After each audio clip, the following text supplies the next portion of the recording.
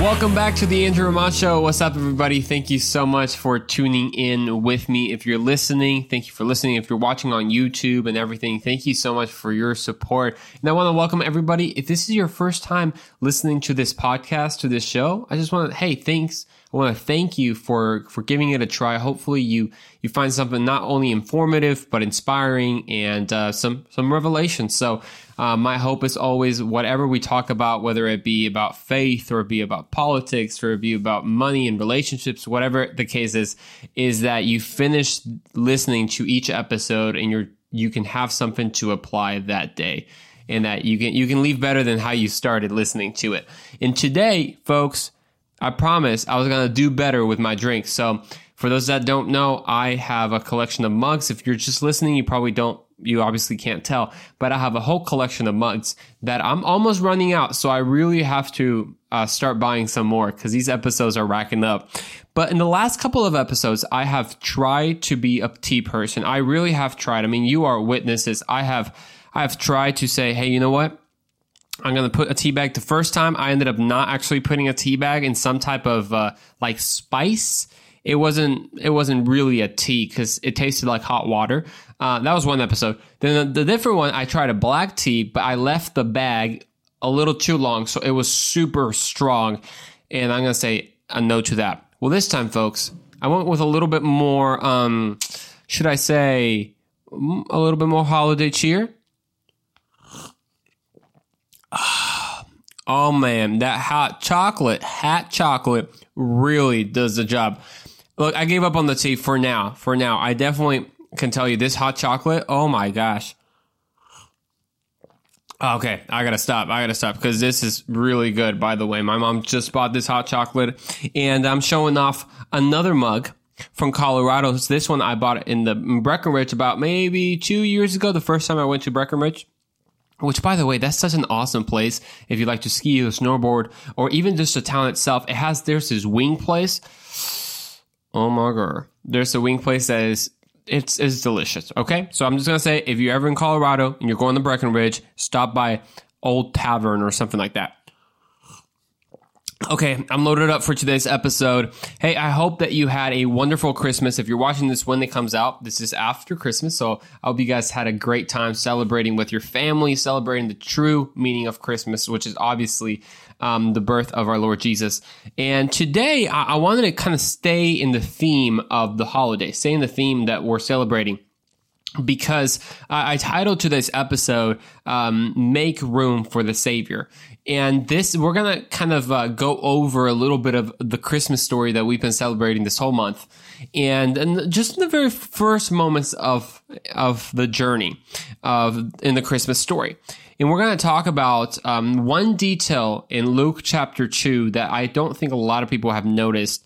And I think you're going to find that very, very interesting and something that we can apply, each of us, to our own lives. So again, thank you so much for tuning in. Let's get right to it. So Luke chapter 2 starts us off with the journey. By this time, Mary, the angel Gabriel, has already appeared to Mary, told her, hey, you're going to bear the Savior of the world. And she's like, oh my gosh, how am I going to do that? I'm a virgin.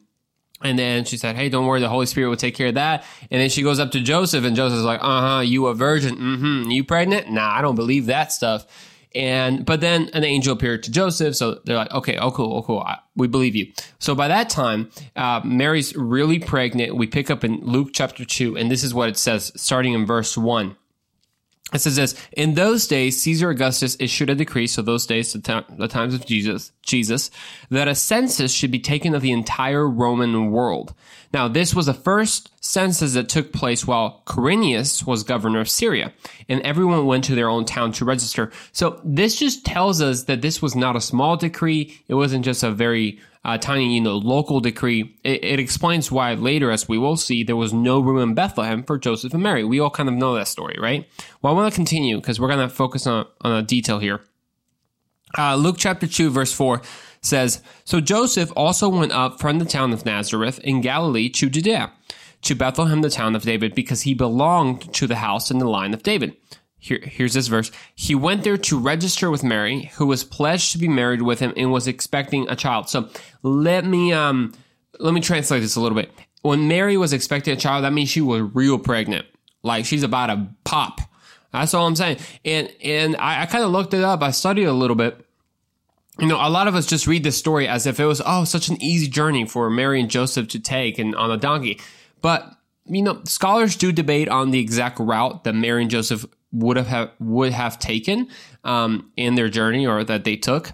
But one thing is for sure, it was about 7 days.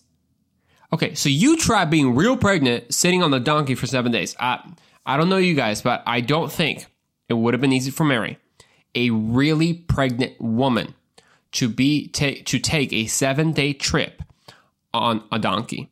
Nor do I think it would have been easy for a man to take a 7-day trip with a pregnant lady sitting on the donkey. I'm just saying, you got to give props to Mary and to the husband, or to the soon-to-be husband, Joseph, because I'm sure they had their conversations, man. I'm sure that midway during the trip, you know, day 4, with all the emotion of Mary saying, "Oh my gosh, Joseph, this is amazing. You know, this is our first family trip, and baby Jesus is about to be born." It was so exciting. Day 4, that probably fades away, that emotion.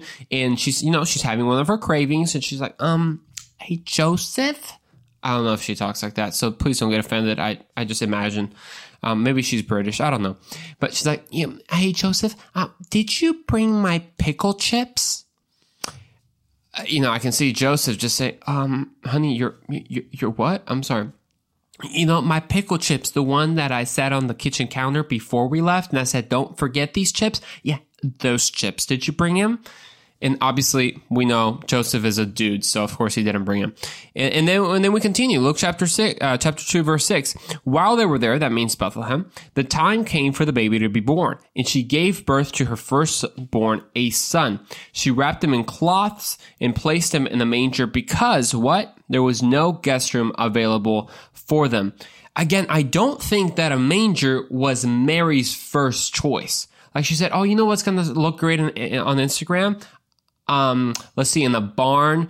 Actually, people kind of would like that now, right? They'd see like, "Oh my gosh, this is so Magnolia. It's amazing."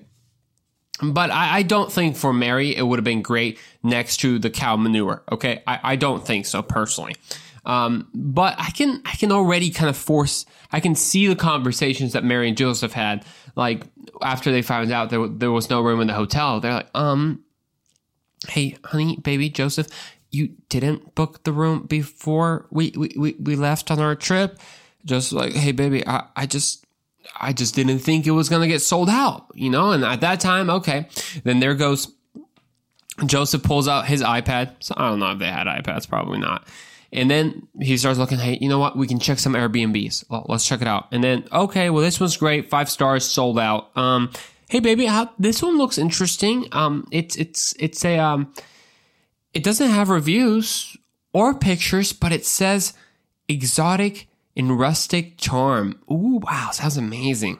Ooh, Magnolia vibes. Okay, that's pretty good. And that's how we know Jesus was born. I gotta give props to Mary and Joseph for that journey, because I'm not sure it would have been easy. But there's this detail here that you have probably heard everything I just said. But there's a little detail here that I want to focus on. That's at the end of verse 7. It says that she wrapped him in cloths and placed him in the manger because what? There was no guest room available for them. Have you ever thought about why there wasn't guest room available for them? I mean, this is a savior of the world we're talking about, right? Like, this is Jesus. I mean, how didn't those places like have room for Jesus, right? I mean, if it was me and the King of Kings is coming to my home, I'm like kicking anybody out that I need to, and you sleeping in the street, but Jesus is gonna sleep here. But they didn't have room for him. They didn't make room for him, and I think that there's 2 reasons they didn't make room. One is because they were already full, so obviously it's not like they had an open space and just rejected him and denied him service. No, it's just they were too full.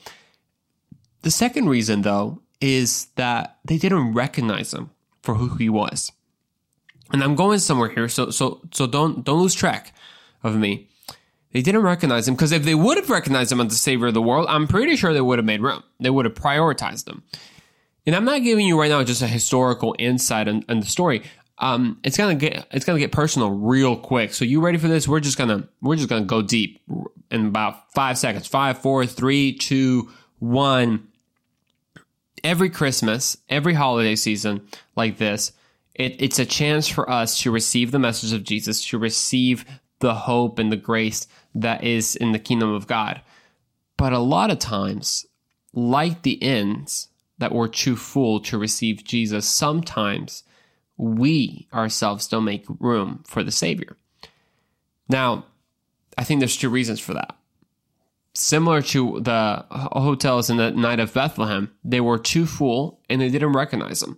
So in today's episode, as we continue, I want you to kind of pay attention, because we're going to talk about what are the ways that we don't make room for the Savior in our lives. You might be thinking, well, I'm a Christian, I make room. Or maybe you're listening, you're like, well, I don't really consider myself a Christian. I'm kind of just looking into this whole Christian stuff. Or you might not even consider yourself anything. That's totally fine. You might consider yourself a nun, meaning N-O-N-E. I don't know, maybe. But I want to talk about the 2 ways that we don't make room, or why we don't make room for him. So I want to ask yourself this question. Is there, first of all, room in your heart? Because a lot of times, like, the first thing is that our hearts are too full to receive what God wants to give us in this message of Christmas. And what can so many times fill our hearts are the worries of this life. I mean, 2020 has given us an endless amount of things that want to book a room in your heart. Let's be honest. All the worries that we have, whether we're going to get COVID or whether someone got COVID and are they going to be okay? Or am I going to have to study online or in person? Am I going to get sick if I go in person? Where am I going to work? Now I got fired. Now I have to figure out about school. Can I visit my grandparents? I mean, there's so many things. The elections that already happened. All these things. I mean, there's so many things that maybe in your mind you're kind of freaking out about, and those things can fill up your heart and not give room for us to not only receive Jesus as our Savior, but also prioritize His presence. And it's not only the worries of life. Sometimes it can be the very good things of life, like family or friends or celebrations. Those are great when prioritized correctly. But when they're not prioritized correctly, even the good things can take the place of the Savior. In Matthew chapter 13, Jesus spoke of this whenever he spoke about the parable of the sower. And he talked about how the seed that the sower, threw in different types of ground represented the message of the kingdom of God, meaning the message of Jesus, right? The message that we share hopefully every day and not just in Christmas. Well, Matthew 13:22, he talks about different grounds, aka hearts, that receive that message, or different grounds that receive those seeds. In one of those, he said this. And chapter 13 of Matthew, verse 22, he said, the seed, meaning the message, falling among the thorns refers to someone who hears the word, but the worries of this life and the deceitfulness of wealth choke the word, making it unfruitful. Man, isn't that so powerful? See, it's not necessarily sin or this terrible thing that makes the word unfruitful. It is the worries of life and the deceitfulness of wealth. You see, you can maybe apply yourself to this verse. It says that refers to someone who hears the word. So that's you and me. We're hearing the word when we hear the word of God, and we hear someone preaching on the word of God. Awesome. Okay, we hear the word, but then the worries of life. Did you feel like sometime this year maybe you allowed the worries of life to kind of choke up the power of the word in your life? I mean, you started January saying, yes, Vision 2020. It's going to be amazing. Perfect vision. Then by June, all the worries of life and the deceitfulness of wealth choked up the power of the word in your life. Did you feel that way? I know sometimes I felt that way as well. So we see that it's not only the worries of life that can choke it up, but also it can be the good things in life that can choke it up. So we have to be intentional about making room. What making room is that if you're too full, you got to kick some stuff out. I think all those fears and that negativity and that depression, you got to start kicking it out, and maybe put an eviction notice on your mental real estate and say, hey, you know what? You can't live here because I need room for the Savior. The second reason that we're going to talk about is why they didn't make room for him, is that they didn't recognize him. And here I want you to pay attention, Because a lot of times when we talk about making room for the Savior, we think that Christmas or something like this show is nearly all about a salvation message, which is obviously part of it. But it can happen that if you're already saved and you've accepted Jesus as your Lord and Savior, all you think about in this episode is, oh my gosh, my neighbor really needs to hear this. Oh, my friend, I have to send this to my friend, which is great. But a lot of times we can kind of not apply it on ourselves because we're thinking, oh, I'm already saved. I'm good to go. But in this part that they don't recognize them, I think that even applies to us, because I want to talk to you about some character traits of God and who he is, that if you recognize him, you will start making daily room for him. One of those things is that he is Emmanuel. When I say Emmanuel, that in the Bible means God is with us. Now, there's something powerful about God being with us and God among us. That means that God is with us every day. And Jesus showed us, because when he left and he went up to heaven, he said, I do not leave you as orphans, right? But I will be with you always. And we know the Holy Spirit is with us. But when the Bible says God is among us, that means that he's with us not only on Christmas, not only when we celebrate his birth, not only on Easter, not only on Sundays, he is with us every day. That means that we don't only make room for him on Sundays. We don't only make room for him during Christmas. We don't only make room for him on Wednesday night youth groups. We don't only make room for him one time of year, but we make room for him every day because he is among us. He is still with us. He didn't just come visit us and then leave. He is God Emmanuel with us. And there's another reason that we should be hopeful. And whenever we recognize him as Emmanuel, it's a good thing. Because a lot of times we think that God, and we see this in other religious stories and other stories, is that the God really is meant for royalty. Or, and throughout church history, a lot of people have tried to do that, right? They've had to separate God from the people. And either by not translating the Bible or by kind of putting some type of hierarchy, like the priest is way more connected to you than God, to God than you. And whatever the case is, but God is among us means he's among you and me, no matter what type of position we have in life. If you're a pastor or you're just someone who goes to church, if you still haven't gone to church, but you want to get to know God, God is among us. Even then, hey, God is not afraid of visiting you. God is not afraid of being with you, even if your life is a mess. He actually wants to transform that. God is not afraid of dirty places, guys. He was born in a manger. That, if anything, shows us that he's not afraid of getting his hands dirty when it comes to cleaning our lives. So we have to recognize him as God Emmanuel, but also recognize him as King of Kings. Because when we recognize him as King of Kings, we can recognize the power and the authority that he has. There are so many people, so many philosophies, so many thoughts, so many worries, so many whatever that you call it, that are lining up at your end, meaning your heart, says, hey, give us room in your heart, give us room in your mind. In Jesus might seem like, think about it. The innkeepers back in Bethlehem, I'm sure that Mary and Joseph and Jesus seemed like every other couple with a baby that they had seen just a couple hours ago that booked up their inn.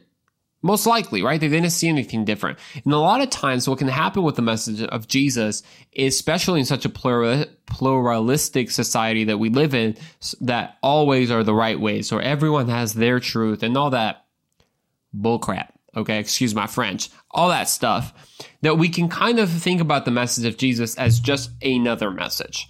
Just, okay, maybe that's your way to finding peace and finding joy. Wow, that's amazing. I hope that you found your way and your path. But we have to remember that Jesus is King of Kings, meaning he has all authority above everyone else. So his resume is way better than any other people's resume. So if it's between him and somebody else, I'm giving him room. If it's between him and other religions and other kind of philosophies, I'm listening to him. It's so surprising to me. Even people who reject the salvation of Jesus and say, oh, I don't really believe that Jesus is the only way. And all that Christianity is just rules and all that. They'll still read books like Rules for a Better Life, or Habits, or My 10 Life Rules to Live a Happier Life. And I'm like, dude, Jesus gave you like a couple rules, love God and love others, and boom, but you ain't gonna listen to him. Okay, that's a little rant that I got.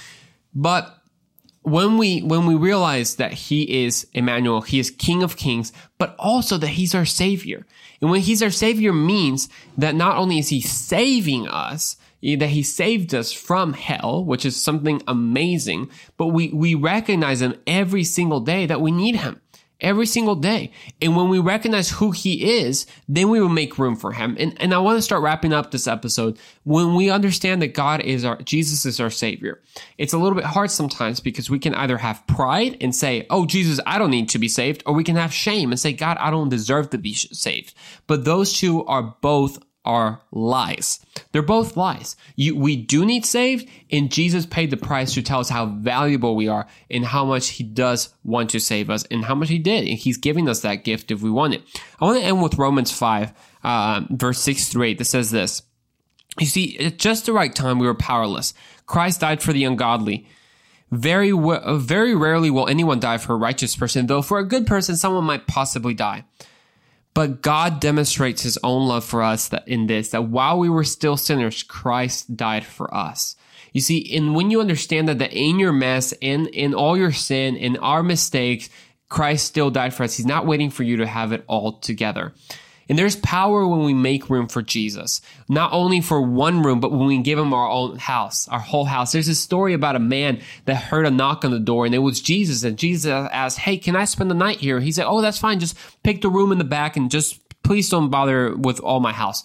Then later that night, he heard a knock at the door, and it was the devil. And he's like, whoa, devil, what do you want? Oh, I'm actually going to destroy your house. And he just walked in without anybody's permission. The guy opened the door, right? So he just walked in and destroyed everything. In the morning, when Jesus woke up, everything was a mess. And Jesus was like, hey, what's going on? The guy's like, dude, what are you talking about? What's going on? The owner said, I mean, didn't you see that the devil was destroying everything? Where were you, Jesus? And Jesus said, well, in the room you gave me. He said, that's weird. And that repeated. And then he even gave Jesus all the upstairs, but then the devil came and destroyed the downstairs. And the guy's like, Jesus, where were you? Oh, I was just in the space that you made for me. Then he gets it. And he tells Jesus, God, I give you all of it. I give you all. I make you the owner of this house. Next time the devil knocks, guess who's going to answer the door? It's Jesus. And the devil's going to say, I'm so sorry. I got the wrong address. So I want to encourage you today, not only to make room for the Savior in one area of your life, but give your entire life to the Savior. Because when you do that, you won't regret it. He's going to take you into an adventure, guys. I mean, he's taking me on an adventure that I can't believe I would ever be on. And I don't regret a single moment. So I'm going to see you in the next episode of The Andrew Roman Show.